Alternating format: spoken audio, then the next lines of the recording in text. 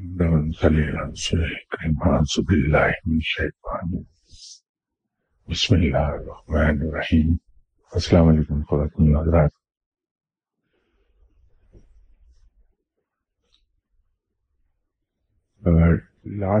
Not last Sunday but previous one, ہم یہاں گفتگو کر رہے تھے کہ عبادت کی اصل کیا کیا ہے.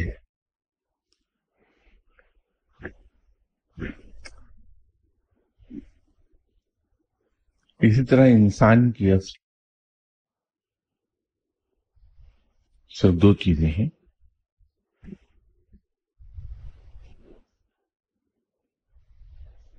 ایک اس کا جسم اور دوسرا اس کا قلب یا دل.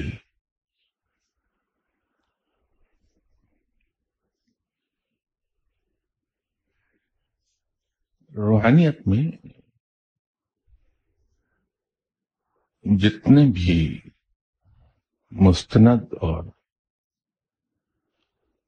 بڑے اولیاء کرام گزرے ہیں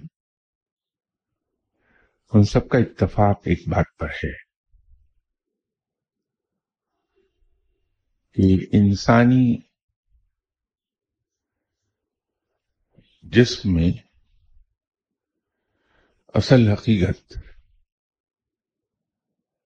انسانی قلب کی ہے. امام غزالی رحمۃ اللہ علیہ صاحب نے بھی یہی فرمایا ہے. جناب حضرت بختیار کاکی رحمۃ اللہ علیہ صاحب نے، جناب بابا فرید گنج شکر رحمۃ اللہ علیہ صاحب نے، داتا صاحب نے، ان سب نے ایک چیز پر زور دیا کہ انسان کے اندر دو ہی چیزیں زیادہ امپورٹنٹ ہیں، قلب اور نفس. جسم کو اس لیے اہمیت نہیں دی جاتی کہ روحانیت میں سمجھتے یہ ہیں کہ انسانی جسم کی حیثیت صرف اتنی ہی ہے جتنا کہ کسی نیک مقصد کے لیے جانے کے لیے آپ کو سواری کی ضرورت ہے. جب انسان اپنی منزل پہ پہنچتا ہے جس کے لیے اس نے سفر جاری کیا تو وہاں جا کے وہ سواری کو بھول جاتا ہے. حضرت امام غزالی رحمۃ اللہ علیہ صاحب نے اس کی مثال اس طرح سے دی کہ بالکل ایسا ہی ہے جیسے کوئی حاجی حج کے لیے جائے، اونٹ پر سوار جا رہا ہے، راستے بھر اس کے اونٹ کی اہمیت ہے کیونکہ وہ اسے حج کے لیے منزل مقصود پہنچائے گا، خانہ کعبہ تک اسے لے جائے گا. اس لیے وہ راستے میں اس کھلاتا ہے، پلاتا ہے، اس کو آرام کا خیال رکھتا ہے. لیکن جب وہ خانہ کعبہ پر پہنچ جاتا ہے تو وہ پھر اپنے اونٹ سے بے پرواہ ہو جاتا ہے.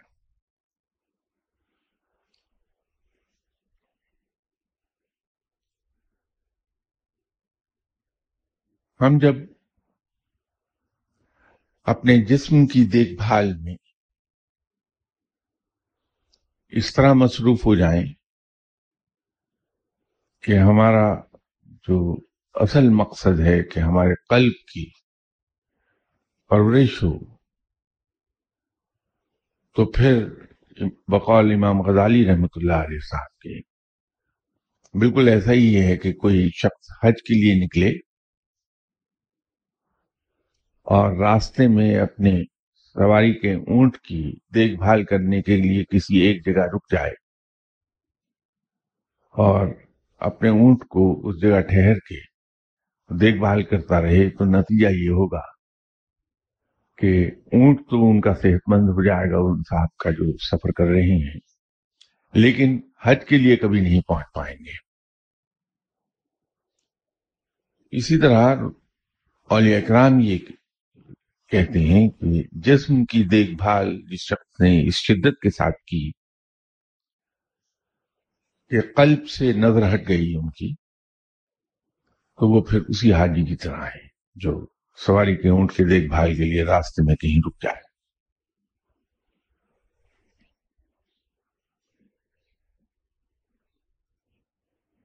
انسان کے جسم کی ریکوائرمنٹس، جیسے انسان دو چیزوں کا مجموعہ ہے، بدن اور قلب، جسم اور قلب، اسی طرح انسانی جسم کی صرف 3 ضرورتیں ہیں: خوراک، پوشاک اور مسکن، رہنے کو جگہ۔ یہ 3 بنیادی ضرورتیں ہیں انسانی جسم کی۔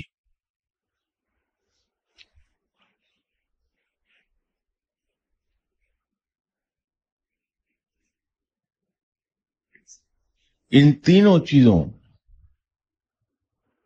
کی ضرورت محسوس کرنے کے لیے رب تعالیٰ نے انسان کے جسم میں، اس کے قلب میں، اس کے ذہن میں خواہش رکھ دی۔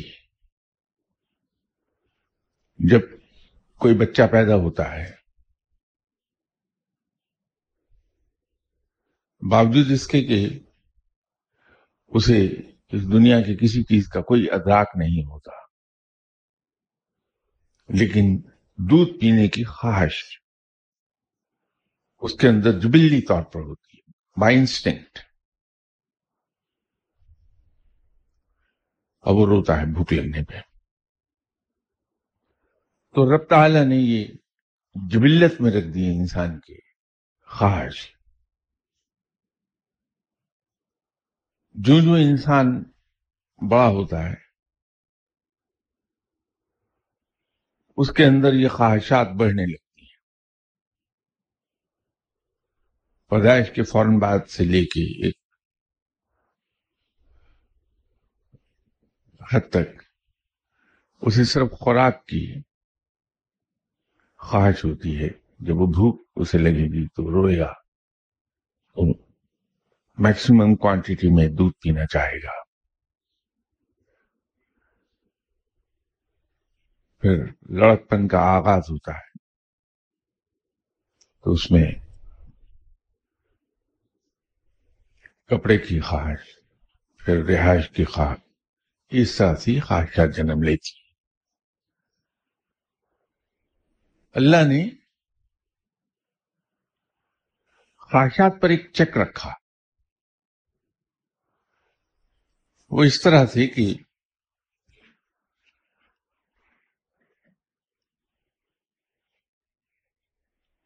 حد تک خواہش کی جائے تو خواہش جبلت میں رکھ دی اللہ نے، پیدائشی طور پر ہی آ گئی اس کے اندر۔ پھر اس پر ایک چیک دیا، وہ تھا عقل، کہ خواہش کی حد کو پہچان لے انسان، کہ مجھے کس حد تک جانا ہے اپنی خواہش میں، اور وہ حد رب تعالیٰ نے شریعت کے ذریعے بتا دی۔ خواہش، عقل اور شریعت، یہ 3 چیزیں رب تعالیٰ کو اپنے پیغمبروں کے ذریعے، اپنے علم کے ذریعے، شریعت پیغمبروں کے ذریعے آ گئی، عقل علم کے ذریعے آ گئی، اور خواہش جبلت سے آ گئی۔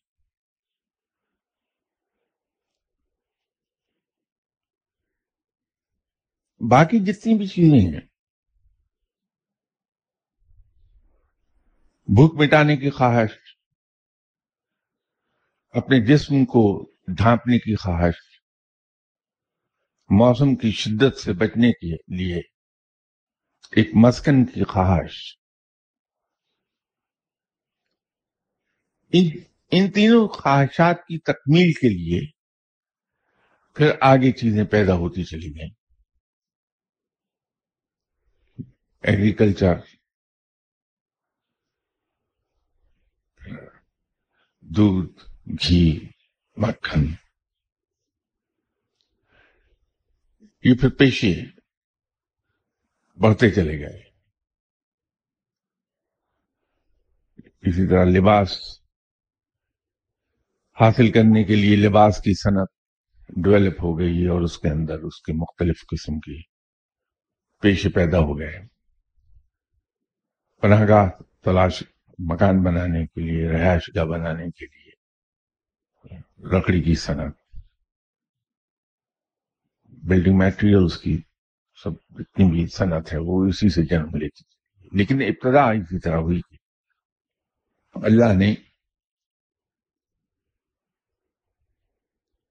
خواہش جبلت میں رکھ دی اور اس کے بعد اس پر قدغن لگایا کہ انسان ایک حد سے آگے نہ جا سکے. وہ حد کی پہچان کرا دی شریعت کے ذریعے، حد بتا دی شریعت کے ذریعے اور پہچان کرا دی عقل کے ذریعے.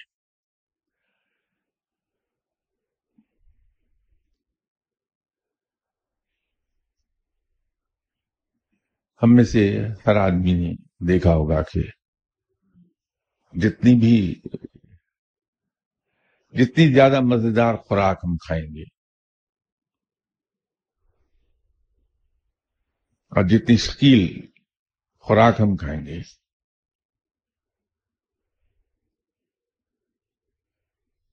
جزو بدن بننے کے بعد جو اس کا ریزیڈیو، اس کے ریزیڈیوز وہ اتنے ہی بدبودار ہوں گے. تو جب ہم دنیا کی بہت زیادہ خواہش کرنے لگتے ہیں تو وہ ہمارے جسم میں بدبو پیدا کرنے کا باعث بن جاتی ہے، ہماری زندگی میں بدبو داخل ہو جائے گی. اسی لیے پیغمبروں نے بھی اور اولیاء کرام نے بھی دنیا کو اپنے سے دور رکھا. حضرت عیسیٰ علیہ السلام نے، حضرت بی بی رابعہ بصری نے، حضرت عیسیٰ علیہ السلام پیغمبر، بی بی رابعہ بصری ولی اللہ، انہوں نے اپنی زندگی کو محدود کر لیا. حضرت عیسیٰ نے تو بہت ہی آگے تک چلے گئے کہ کسی شخص کو اوک سے پانی پیتے دیکھا تو پانی پینے کا پیالہ بھی توڑ دیا کہ اس کی کیا ضرورت ہے، میں تو ہاتھوں کا اوک بنا کے پانی پی لوں گا. تو اپنی زندگی کے ایسٹس کو اتنا ریڈیوس کر دیا. یہی حال باقی سب پیغمبروں کا ہے. اولیاء کرام میں بی بی رابعہ بصری کی کل جائیداد، وضو کرنے کا لوٹا، پانی پینے کا ایک پیالہ، ایک کھڑا اور ایک جانواز.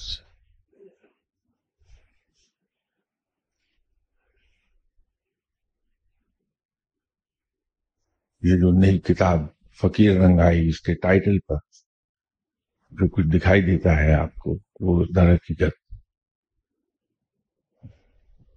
وہ کنسپٹ میں نے بی بی رابعہ بصری ہی کی ٹوٹل ایسٹ سے لیا ہوا ہے.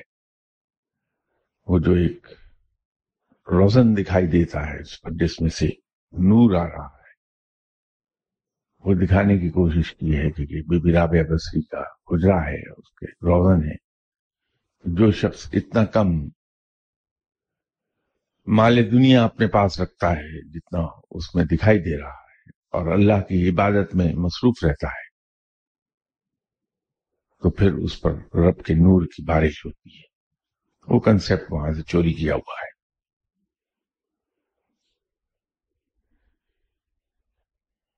تو انسانی جسم کی تو وہ ریکوائرمنٹس ہیں اس کے. اگر زیادہ کی خواہش ہم کریں اور زیادہ دنیا جمع کر لیں تو پھر جیسے میں نے وہ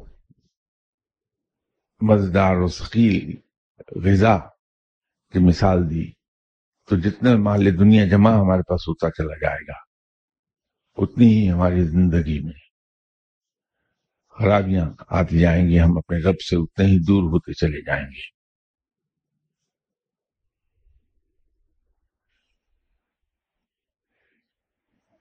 اب دوسرا اہم جزء انسان کا قلب ہے. قلب صرف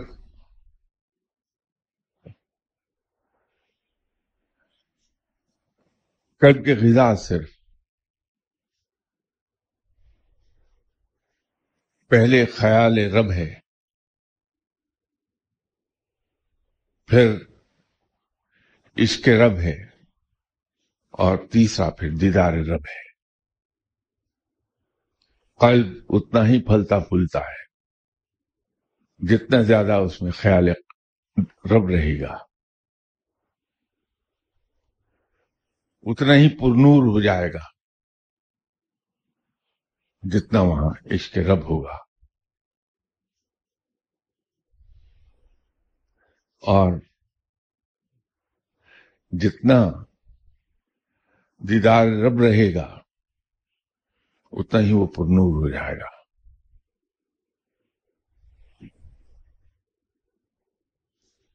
لیکن جیسے یہاں کسی نشست میں نے ذکر کیا تھا کہ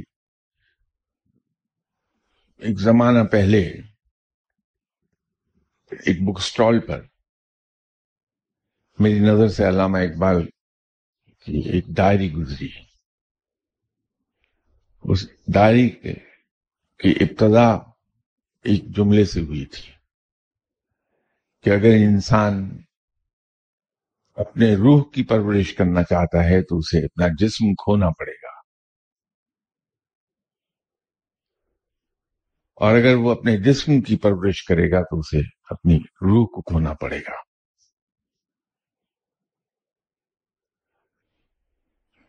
اسی طرح قلب کی پرورش جو ہم کرتے ہیں وہ خیال رب سے کرتے ہیں کہ رب کا خیال دل میں ہر وقت رہے، جسے ہم ذکر رب بھی کہتے ہیں۔ ہر وقت رب کا ذکر، کہ جب انسان رب کی طرف متوجہ ہوگا، اسے یاد کرے گا تو وہ ذکر ہے، کسی ریفرنس سے رب کو یاد کرتا رہے وہ ذکر بن جاتا ہے۔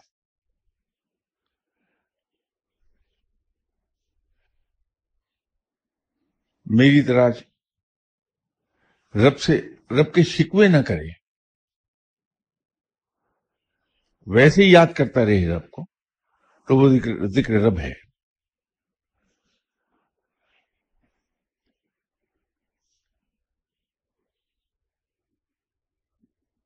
میں نے اپنی زندگی کو جو دیکھا،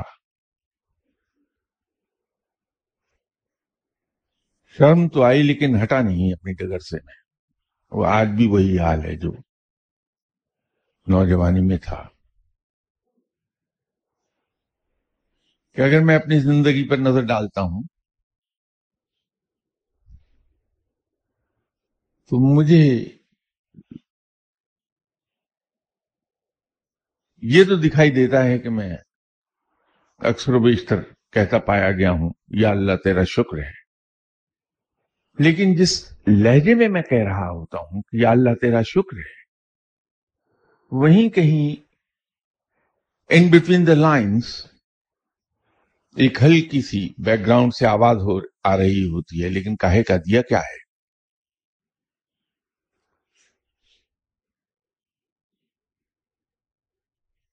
آپ جیسے کسی نیک انسان کی توجہ دلانے پر میں نے اپنے زندگی کے صرف ایک دن کو دیکھا کہ جب میں سو کے اٹھا اس وقت سے لے کے رات تک رب تعالیٰ نے بن مانگے مجھے کیا کچھ عطا کیا، میری کتنی ضروریات اس نے بن مانگے پوری کر دی۔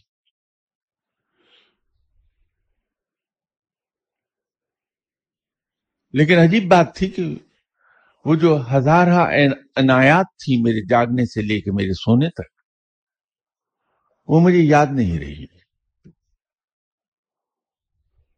لیکن اگر پینے کو ٹھنڈا پانی نہیں ملا تو میں رب سے یہی کہتا رہا کہ یا اللہ وہ ٹھنڈا پانی نہیں دیا تو نے۔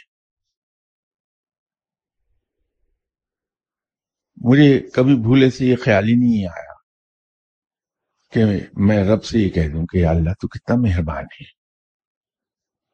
تیرا یہ پانی میرا استحقاق نہیں ہے، یہ تیری عنایت ہے کہ تم مجھے عطا کرتا ہے بن مانگے بغیر کسی قیمت کے. اگر تو یہ عطا نہ کرتا تو میں کیا کرتا؟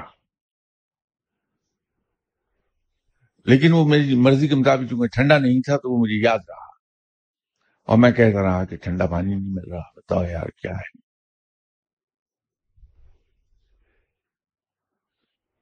تو وہ جو خیال رب ہے، ذکر رب ہے، وہ اس ریفرنس سے نہ ہو جس سے میں اپنا عرض کر رہا ہوں آپ کے. وہ شکوہ رب ہے، اور ہم رب کے بندے ہیں، اس کے غلام ہیں.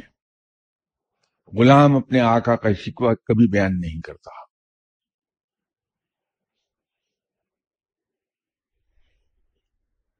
غلام اپنے آقا کی عنایات کو یاد رکھتا ہے، اسے پروپیگیٹ کرتا ہے.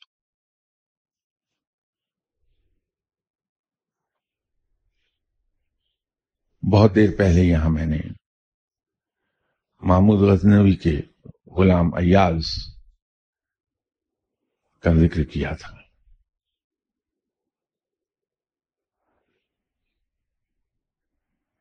اگر ہم رب کے بندے ہیں، رب کے غلام ہیں، اور وہ ہمارا آقا ہے، ہمارا مالک ہے، تو پھر یہ کہنا کیسا کہ آج گرمی بہت ہے. یہ میرے مالک اور میرے آقا کی مرضی ہے، وہ اپنے کائنات میں جتنی چاہے گرمی کر دے، جتنی چاہے سردی کر دے. مجھے کیا حق ہے کہ میں یہ کہوں کہ آج گرمی بہت ہے؟ میرا وہ مقام ہی نہیں کہ میں اپنے آقا کے کسی کام پر انگلی اٹھا سکوں، اس کے بارے میں کچھ بات کہہ سکوں. بحیثیت بندے کے، بحیثیت غلام کے میرا کوئی ایسا مقام نہیں. ہم عشق مجازی میں تو یہ کہتے ہیں کہ اگر کسی شخص سے واقعی ہی ہمیں سچا عشق ہے تو اس کی کوئی بری بات بری نہیں لگتی، اس کی بری باتیں بھی اچھی لگتی ہیں. اس سے کبھی کوئی شکوہ شکایت پیدا نہیں ہوتا. اس کے ہر ظلم کو ہم اس کی ادا سمجھ کے خوش ہوتے رہتے ہیں. تو پھر عشق حقیقی میں شکوہ کیسا؟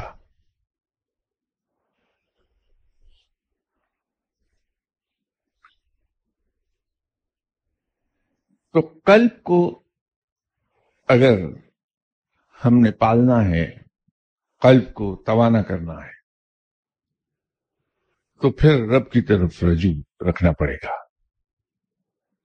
یہی جب یہاں ذکر ہو رہا تھا تخلیق روح کا، تو اس وقت یہ بات میں نے کہی تھی، اس کی ایکسپلینیشن آج غالباً 2 سال کے بعد سامنے آئی ہے. میں نے عرض کیا تھا کہ جب کسی روح کو عالم ارواح سے عالم فنا کی طرف روانگی کا حکم ملتا ہے اور اسے اس روح کے متعلقہ جسم میں داخل کیا جاتا ہے،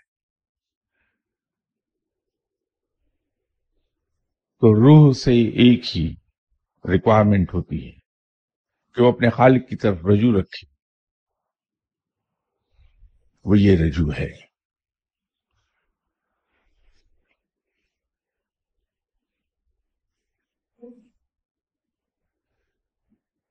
قلب کو پر نور رکھیے. اس دنیا سے ہم انسان جتنی دور رہیں گے،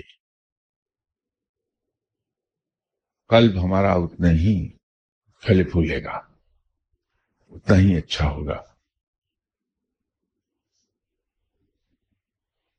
حضرت عیسیٰ علیہ السلام سے روایت ہے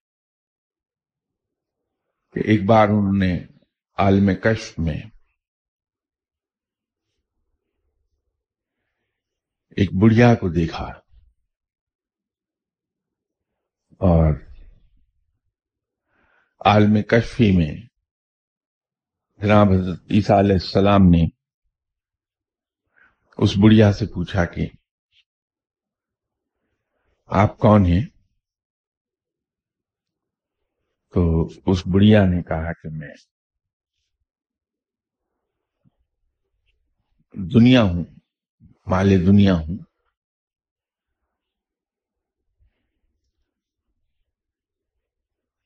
تو حضرت عیسیٰ علیہ السلام نے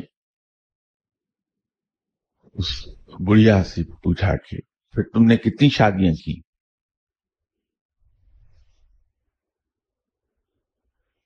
بڑھیا نے جواب دیا بے شمار۔ تو حضرت عیسیٰ علیہ السلام نے اس بڑھیا سے پوچھا کہ ان میں سے کتنے خاوندوں نے تمہیں طلاق دی اور کتنے خاوندوں کو تم نے طلاق دی؟ تو بڑھیا نے جواب دیا کہ نہیں، میں نے اپنے تمام خاوندوں کو ہلاک کر دیا۔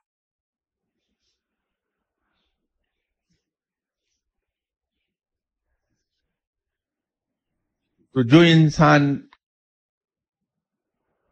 قلب کو بھول کر بدن کی نشو و نما میں لگ گیا، یا آسان لفظوں میں یوں کہیے کہ مال دنیا کے پیچھے بھاگا،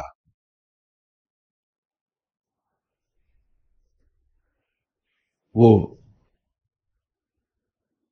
ہلاک ہو گیا، تباہی کی طرف چلا گیا۔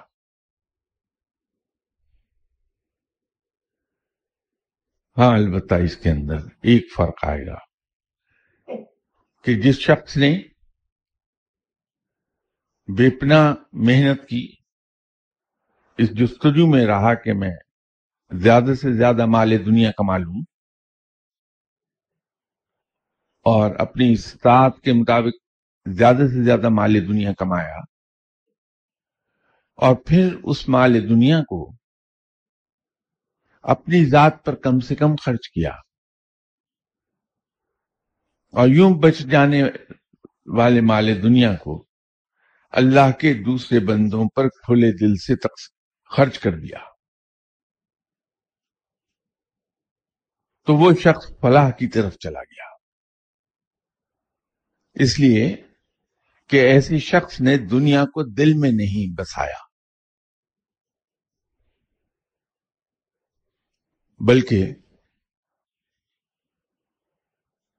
اس جذبے کے ساتھ مال دنیا کمایا کہ میں اللہ کے دوسرے بندوں کے کام آ جاؤں، کہ اظہار تشکر کا یہ سب سے بہترین طریقہ ہے، اللہ کی شکر گزاری کا سب سے بہترین طریقہ یہ ہے کہ انسان کے پاس جو اس کی ضروریات سے زیادہ بچ رہے، اسے اللہ کے دوسرے بندوں پر کھلے دل سے خرچ کر دیا جائے۔ اور اعلی ظرفی کا تقاضا یہ ہے کہ انسان اپنے بدترین دشمن پر سب سے زیادہ کھلے دل سے اور سب سے زیادہ عاجزی کے ساتھ، جھکی ہوئی نگاہوں کے ساتھ خرچ کر دے،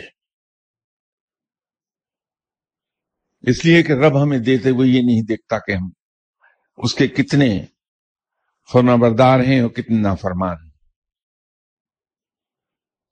وہ ہمیں بے پناہ عطا کرتا چلا جاتا ہے۔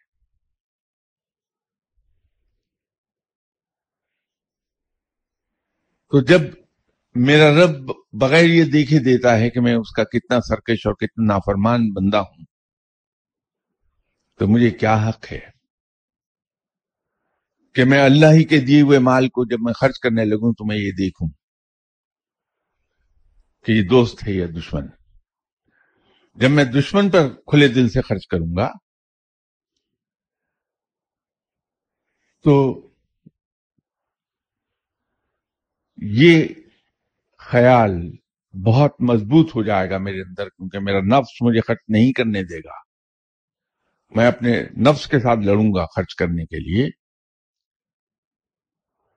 کہ یہ مال میرا نہیں ہے، میرے رب کا عطا کردہ ہے، اور یہ میرا دشمن، بدترین دشمن اسی رب کا بندہ ہے جس رب کا بندہ میں ہوں اور جس رب نے مجھے عطا کیا ہے۔ تو مجھے کوئی حق نہیں کہ میں اللہ کے دیے ہوئے مال کو روکوں اس دشمن سے. اور یہ میری خاندانی شرافت اور ضعف کو ظاہر کر دے گا کہ میں اپنے دشمن کی خدمت کرتا ہوا عاجزی کے انتہائی مقام پر رہوں اور میری نگاہیں اٹھ نہ پائیں اس کے ساتھ سامنے میں اپنے دشمن پر خرچ کر رہا ہوں. میں یہ سمجھتا ہوں ذاتی طور پر، مجھے کوئی اس پر اصرار نہیں کہ یہ درست ہو بات،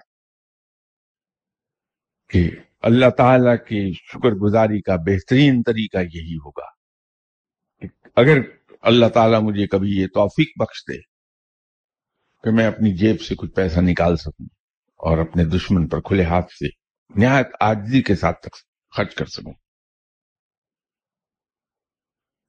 تو مال دنیا کمانا یوں مباح ہو جائے گا کہ اس جذبے کے ساتھ اس مال دنیا کو کمایا جائے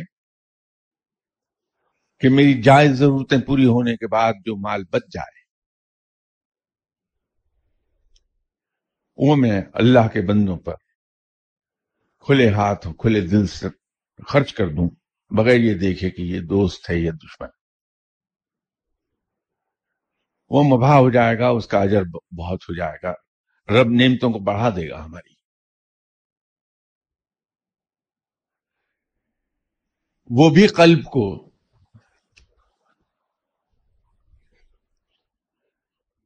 پرورش کرنے کا ایک ذریعہ بنے گا کہ ہم اللہ کا شکر یوں ادا کرنے لگیں. انسان کا پتہ ہی اس وقت چلتا ہے جب وہ بدترین غصے میں ہو کہ وہ فطرتاً کیا ہے. انسان کا صحیح روپ آتا ہی صرف اس وقت ہے جب اس کو کسی شخص سے بدترین نقصان ہو جائے، کسی نے اسے بدترین نقصان پہنچا دیا ہو، ہاں وہ کسی فارم میں ہے. اور انسان کا صحیح، اس کی فطرت، اس کا ظرف سامنے اس وقت آتا ہے جب وہ کسی کے ساتھ نیک سلوک کر رہا ہوتا ہے اور نیک سلوک کر چکا ہوتا ہے. اس کا ظرف انسان کا پرکھا جائے گا اس وقت. اعلیٰ ظرف لوگ ہیں، خاندانی لوگ ہیں جن کی رگوں میں اچھا خون بہ رہا ہے، وہ جب کسی کے ساتھ نیک سلوک کر رہے ہوتے ہیں تو عاجزی کے انتہائی مقام پر کھڑے ہوتے ہیں. آپ زندگی میں پرکھیے گا کہ وہ لوگ جو خاندانی ہیں، اعلیٰ ظرف ہیں، جب وہ کسی کے ساتھ نیک سلوک کر رہے ہوتے ہیں تو نگاہیں ہمیشہ جھکی ہوتی ہیں اور ہاتھ کانپ رہے ہوتے ہیں. اور پھر یہ ذکر کبھی آتا نہیں کہ میں نے کسی کے لیے کچھ کیا، کیونکہ جہاں یہ احساس دل میں آیا کہ میں نے کسی کے لیے کچھ کیا، وہ نیکی نہ رہی، تکبر ہو گیا. تو بجائے کچھ اللہ سے اجر پانے کے سب کچھ ڈبو بیٹھا انسان.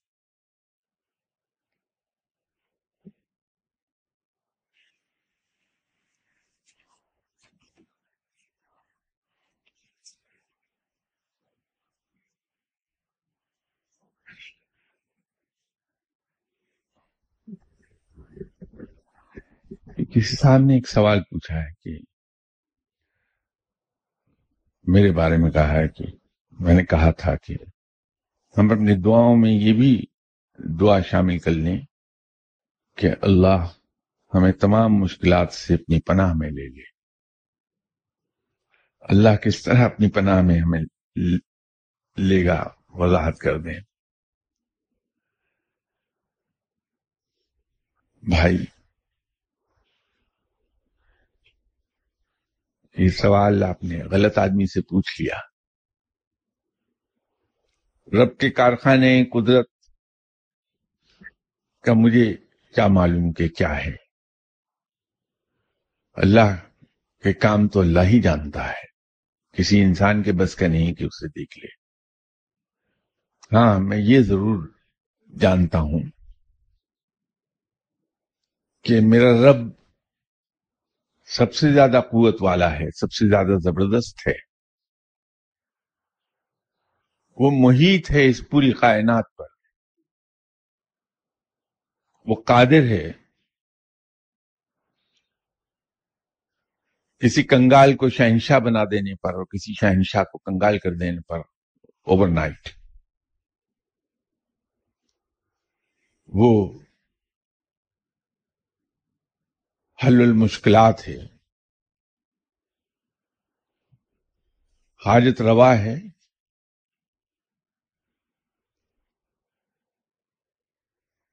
اور جب کوئی شخص کسی ایسی زبردست قوت والے ہستی کی پناہ میں چلا جائے تو پھر دنیا کی کوئی مشکل اس تک پہنچ نہیں پاتی کہ اس کے اور مشکلات کے درمیان وہ زبردست قوت والی ہستی موجود ہے. اگر میں کسی پہلوان کے پیچھے کھڑا ہو جاؤں تو کسی عام آدمی کی طرف سے مارا جانے والا مکہ مجھ تک نہیں پہنچے گا.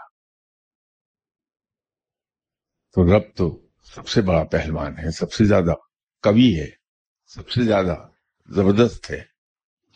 تو اگر میں اس کی پناہ میں چلا گیا تو مجھ تک کیا چیز پہنچ پائے گی؟ میں اپنے کم علم کے ساتھ تو یوں ہی یہ بات واضح کر سکتا ہوں، اس سے زیادہ میں اس بات کو سمجھ ہی نہیں پاتا کہ رب کیسے بچائے گا مجھے مشکلات سے، میری مشکلات کو کس طرح حل کر لے گا. صرف یہی ایک گمان ہے میرا کہ میرا رب سب سے زیادہ زبردست، سب سے زیادہ قوی ہے، اور وہ محیط ہے تمام کائنات پر. تو ایسی ہستی سے اگر میں پناہ مانگ لوں تو یہ تو سنت ہے اس کے محبوب صلی اللہ علیہ وسلم کی کہ جس شخص نے آپ صلی اللہ علیہ وسلم سے پناہ مانگ لی اس کا امان ہے ہر طرح سے، پھر کوئی دشمن اس کا کچھ بگاڑ نہیں پایا. تو آپ صلی اللہ علیہ وسلم کے رب کی سنت کیا ہوگی میں تو اس سے صرف اندازہ لگا سکتا ہوں. تو مجھے افسوس ہے کہ میں آپ کو اس طرح سے ایکسپلین نہیں کر سکا جس طرح آپ سمجھ رہے ہوں گے. یہ ایک جاہلانہ ایکسپلینیشن ہے، ایک جاہل آدمی کی ایکسپلینیشن ہے، ایسے انسان کی جو اپنے رب پر اندھا اعتقاد بھی رکھتا ہے اور اعتماد بھی رکھتا ہے. میں تو یوں سمجھتا ہوں بھائی، اگر یہ دل کو لگ جائے تو آپ بھی سمجھ لیجئے اس کو.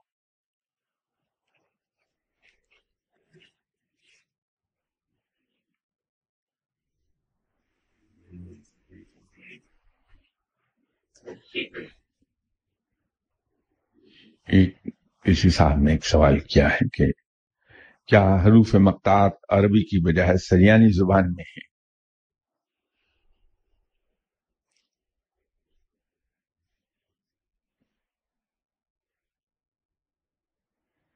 اس کا میں دو ٹوک جواب تو شاید پیش نہ کر سکوں، لیکن یہ عرض کروں کہ زبانیں کس طرح وجود میں آئی ہیں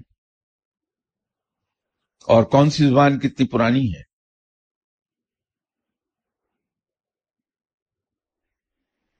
دنیا کی سب سے پرانی زبان جس پر اتفاق ہے، جیسے سب سے پرانا مذہب اس پر اتفاق ہے کہ وہ ہندوازم ہے، اسی طرح سب سے پرانی زبان سنسکرت ہے.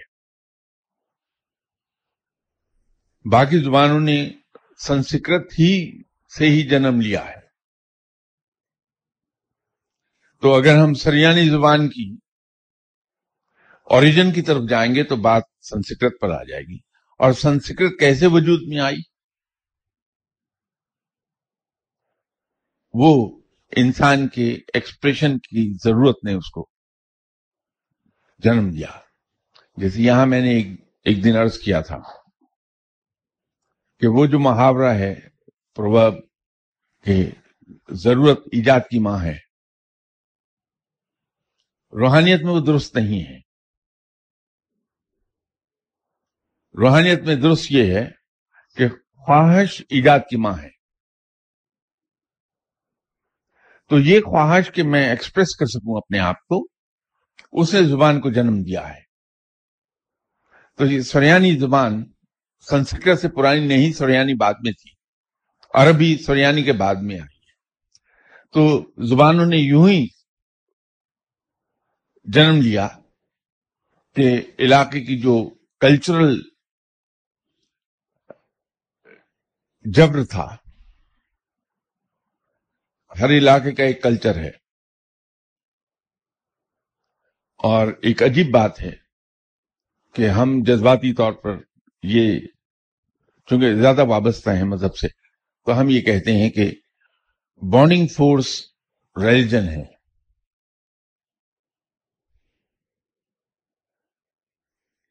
ریلیجن سے زیادہ ایک اسٹرانگ چیز ہے، وہ ہے کلچرل ٹریڈیشنز. انسان متاثر ہوتا ہے کلچرل ٹریڈیشن سے زیادہ. کلچر سب سے بڑا جبر ہے انسان پر. سوسائٹی کے رولز اینڈ ریگولیشنز کلچر سے جنم لیتے ہیں. تو زبانیں متاثر ہوئی ہیں کلچر سے. جو لوکلائزڈ انوائرمنٹ تھا اس سے متاثر ہو کر زبانوں نے جنم لیا ہے.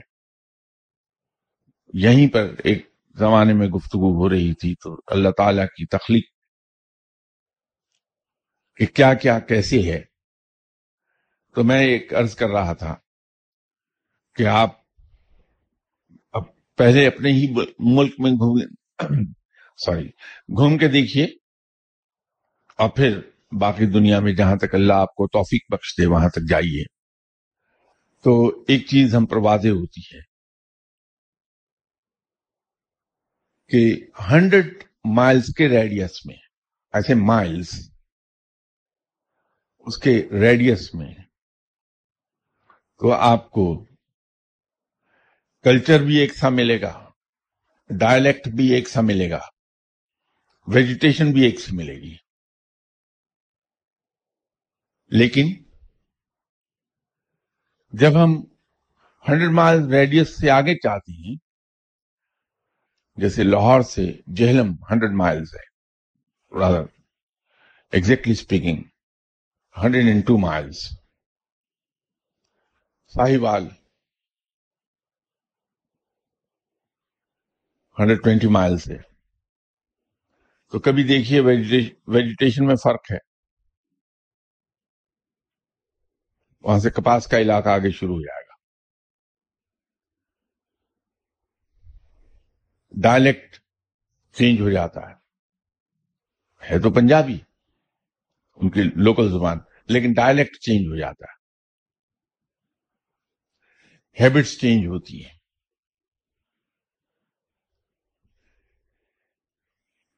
تو یہ ڈائلیکٹ جو چینج ہوتا ہے اور ہیبٹس چینج ہوتی ہیں، یہ کلچر کی وجہ سے ہی. تو رفتہ رفتہ یوں ہی زبان جنم لے لیتی ہے. اگر ہم جہلم سے 30-40 میل اور آگے چلے جائیں تو وہاں ایک نئی زبان جنم لیتی پنجابی کی بجائے، پٹواری. اور جہلم سے 100 مائلز اگر کاؤنٹ ہم کر لیں تو آلموسٹ حسن ابدال آ جائے گا. تو 1-2 میل کا فرق ہے.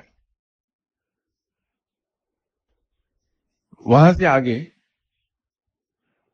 ایک اور زبان جنم لیتی ہے جو پشتو، پوٹوہاری اور پنجابی زبان کا ایک مکسچر بن جاتی ہے. اسے غالباً ہزاروی کہتے ہیں. اس سے آپ 100 مائل آگے چلے جائیے تو پشتو ہے. اس سے اور 100 میل آگے چلے جائیے تو پرشین سپیکنگ ایریاز شروع ہو جاتے ہیں. تو یہ زبانیں اسی طرح جنم لیتی ہیں. اب یہ کہنا کہ جو اردو کے الفابیٹس ہیں وہ کہاں سے آئے ہیں. اردو یہ تو ہم سب کو معلوم ہے کہ بذات خود تو کوئی زبان نہیں ہے. یہ تو اکبر کے زمانے میں فوج کے لیے اس زبان کو رواج دیا گیا تھا کہ اس کی فوج میں چونکہ پورے انڈیا سے لوگ تھے اور انڈیا ایک سب کانٹیننٹ تھا، ان کی کمیونیکیشن بڑی مشکل ہو رہی تھی کہ وہ اپنی اپنی زبانوں میں بات کرتے تھے. تو ایک کامن میڈیا نکالا کہ جو میڈیم آف انسٹرکشن ہو وہ کیا ہو. تو یوں مختلف جگہوں سے ترکی کے بہت سے الفاظ، اب چائے کو ترکی میں چائے کہتے ہیں، اور اسی طرح بے شمار الفاظ ہیں ترکی میں. ہم جب ترکی جاتے ہیں تو وہ آپس میں جب دو ترک بات کر رہے ہوتے ہیں تو کافی سمجھ آ جاتی، کیونکہ ان کے بہت سے الفاظ ہماری زبان میں ہیں. ہندی کے الفاظ ہیں اس میں، سنسکرت کے الفاظ اس میں ہیں، پرشین کے اس میں ہیں. پرشین زیادہ اس لیے آ گئی اردو میں کہ رولرز کی زبان پرشین تھی. جو مغلز افغانستان سے جو آئے تھے وہ پرشین سپیکنگ تھے اس وقت، تو یوں پرشین الفاظ زیادہ ہیں اردو میں. تو یہ زبان نے جنم لے لیا. اب اس کے الفابیٹس کہاں سے آئے؟ کہیں سے ڈیرائیو ہونے تھے. یہ حروف مقطعات بھی در حقیقت الفابیٹس ہیں. یہاں اس پر بڑی لمبی گفتگو ہوتی رہی ہے ہماری آپس میں.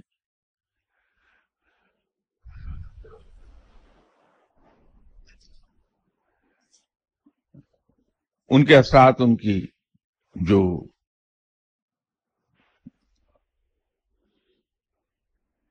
ویلیو ہے ہر الفابیٹ کی،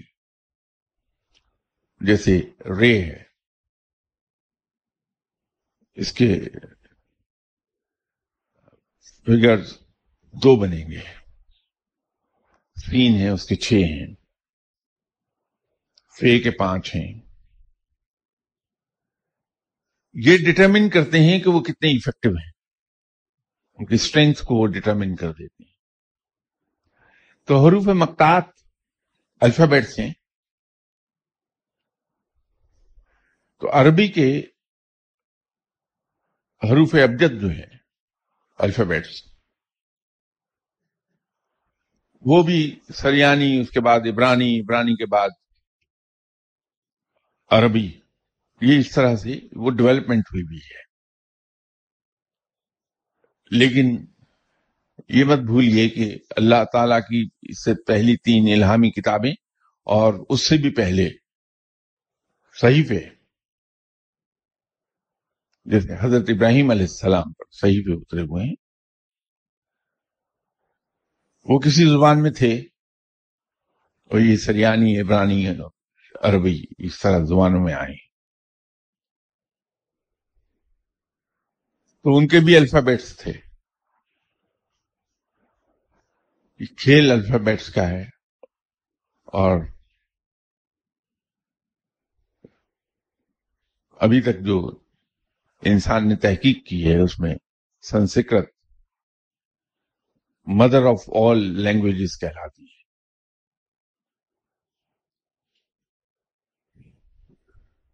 یہ عربی کے الفابیٹس اسی طرح ڈیرائیو ہوئے ہیں، لیکن میں یہ جانتا ہوں کہ یہ کہاں سے آئے، کہاں سے ڈیرائیو ہوئے، وہ تو سب نہیں پتا مجھے. لیکن مجھے یہ معلوم ہے یہ کھیل سارا حروف مقطعات کا ہے.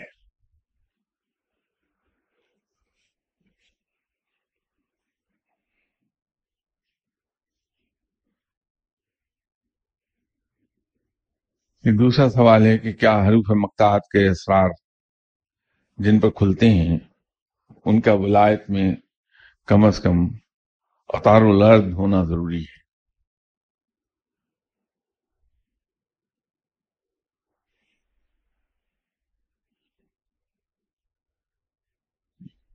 یہ جناب، یہ اطار الارض،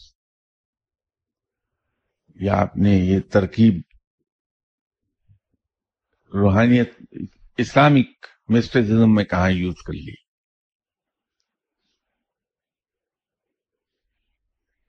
ये ओरिजिनली रूहानी तरकीब ये हिंदुइज्म की है, हिंदू मिस्टिसिज्म की। हम इस्लामिक मिस्टिसिज्म में, इस्लामिक तसव्वुफ में अवतार को नहीं इस तरह मानते जैसे ये अवतार लफ्ज़ जिन माने में इस्तेमाल होता है, हम उन मानों में नहीं लेते उसको। हमारे नजदीक तमाम पैगंबर भी इंसान थे, तमाम औलिया इकराम भी इंसान हैं।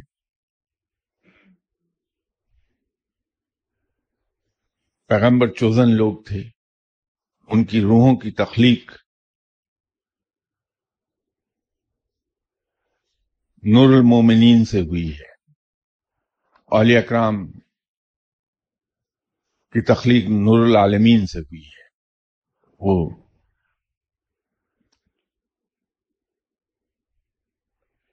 रहमत खुदाबंदी के नवाजे हुए लोग हैं। और मासवाए उन औलिया इकराम के जो पैदाइशी वली थे, बाकियों ने उसे कमाया है।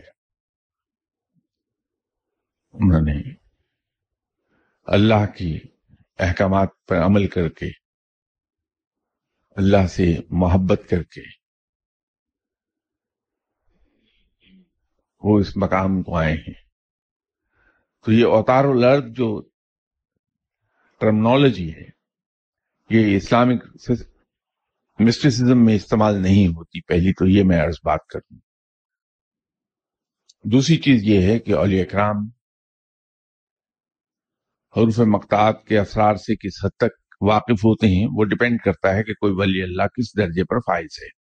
रूहानियत के जैसे मैंने यहां बहुत तफसील में अर्ज की थी कि 10 दर्जे हैं, उसकी ग्रेजुएशन किसी तरह कर लीजिए, 100 करके उसको 10 की ग्रेजुएशन पर ले जाएं तो भी 10 ही बनेंगे। वो और बात है, उसमें एक सहूलत ये हो जाएगी कि हम जब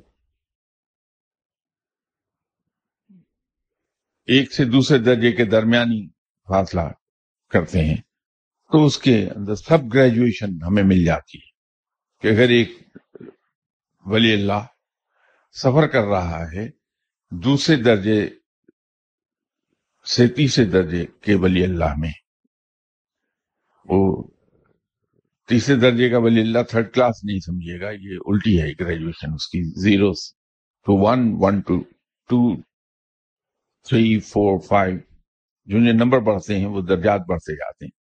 तो ये जो सिलसिला चिश्तिया में 100 की दर्जात गिने जाते हैं, ग्रेजुएशन 10-10 की है, 0 to 10, 10 to 20, 20 to 30। इनके अंदर फिर सब ग्रेजुएशन है। तो उसमें एक सहूलत ये हो जाती है कि किसी वली अल्लाह के दर्जे का को डिटरमिन बड़ी आसानी से किया जा सकता है कि अगर कोई 15वें दर्जे पर है तो यूं समझ लीजिए कि वो मिडवे है बिटवीन लेवल 1 टू लेवल 2, वो मिडवे जा पहुंचा है। तो यूं उसमें थोड़ी सहूलत है। इस वजह से सिलसिला चिश्तिया में 100 दर्जात गिने जाते हैं, ग्रेजुएशन बहरहाल 10 ही की है वहां भी। तो जिस दर्जे वलायत के जिस दर्जे पर फाइज है उस पर उसके ही असरात खुल जाएंगे, और कुरान पाक के जो मायने हैं वो उसी दर्जे के खुल जाएंगे उस पर। लेकिन इसके 100% असरार या रब जानता है या आप सल्लल्लाहु अलैहि वसल्लम, वो पूरी तरह कोई वली अल्लाह इससे वाकिफ नहीं होगा। ये और भी सवालात हैं इंसाफ के, इल्मी हैं, और अच्छी बात है कि इस तरह के सवाल पूछे हैं इन्होंने। तो अगली इतवार बशर्ते जिंदगी इंशाअल्लाह ताला बात होगी। और ये बकाया इनके सवाल नंबर 3 और सवाल नंबर 4 इनकी कोशिश करेंगे कि इस पर बात कर सकें। انشاءاللہ اگلی اتوار بشرط زندگی ملاقات ہوتی ہے. السلام علیکم.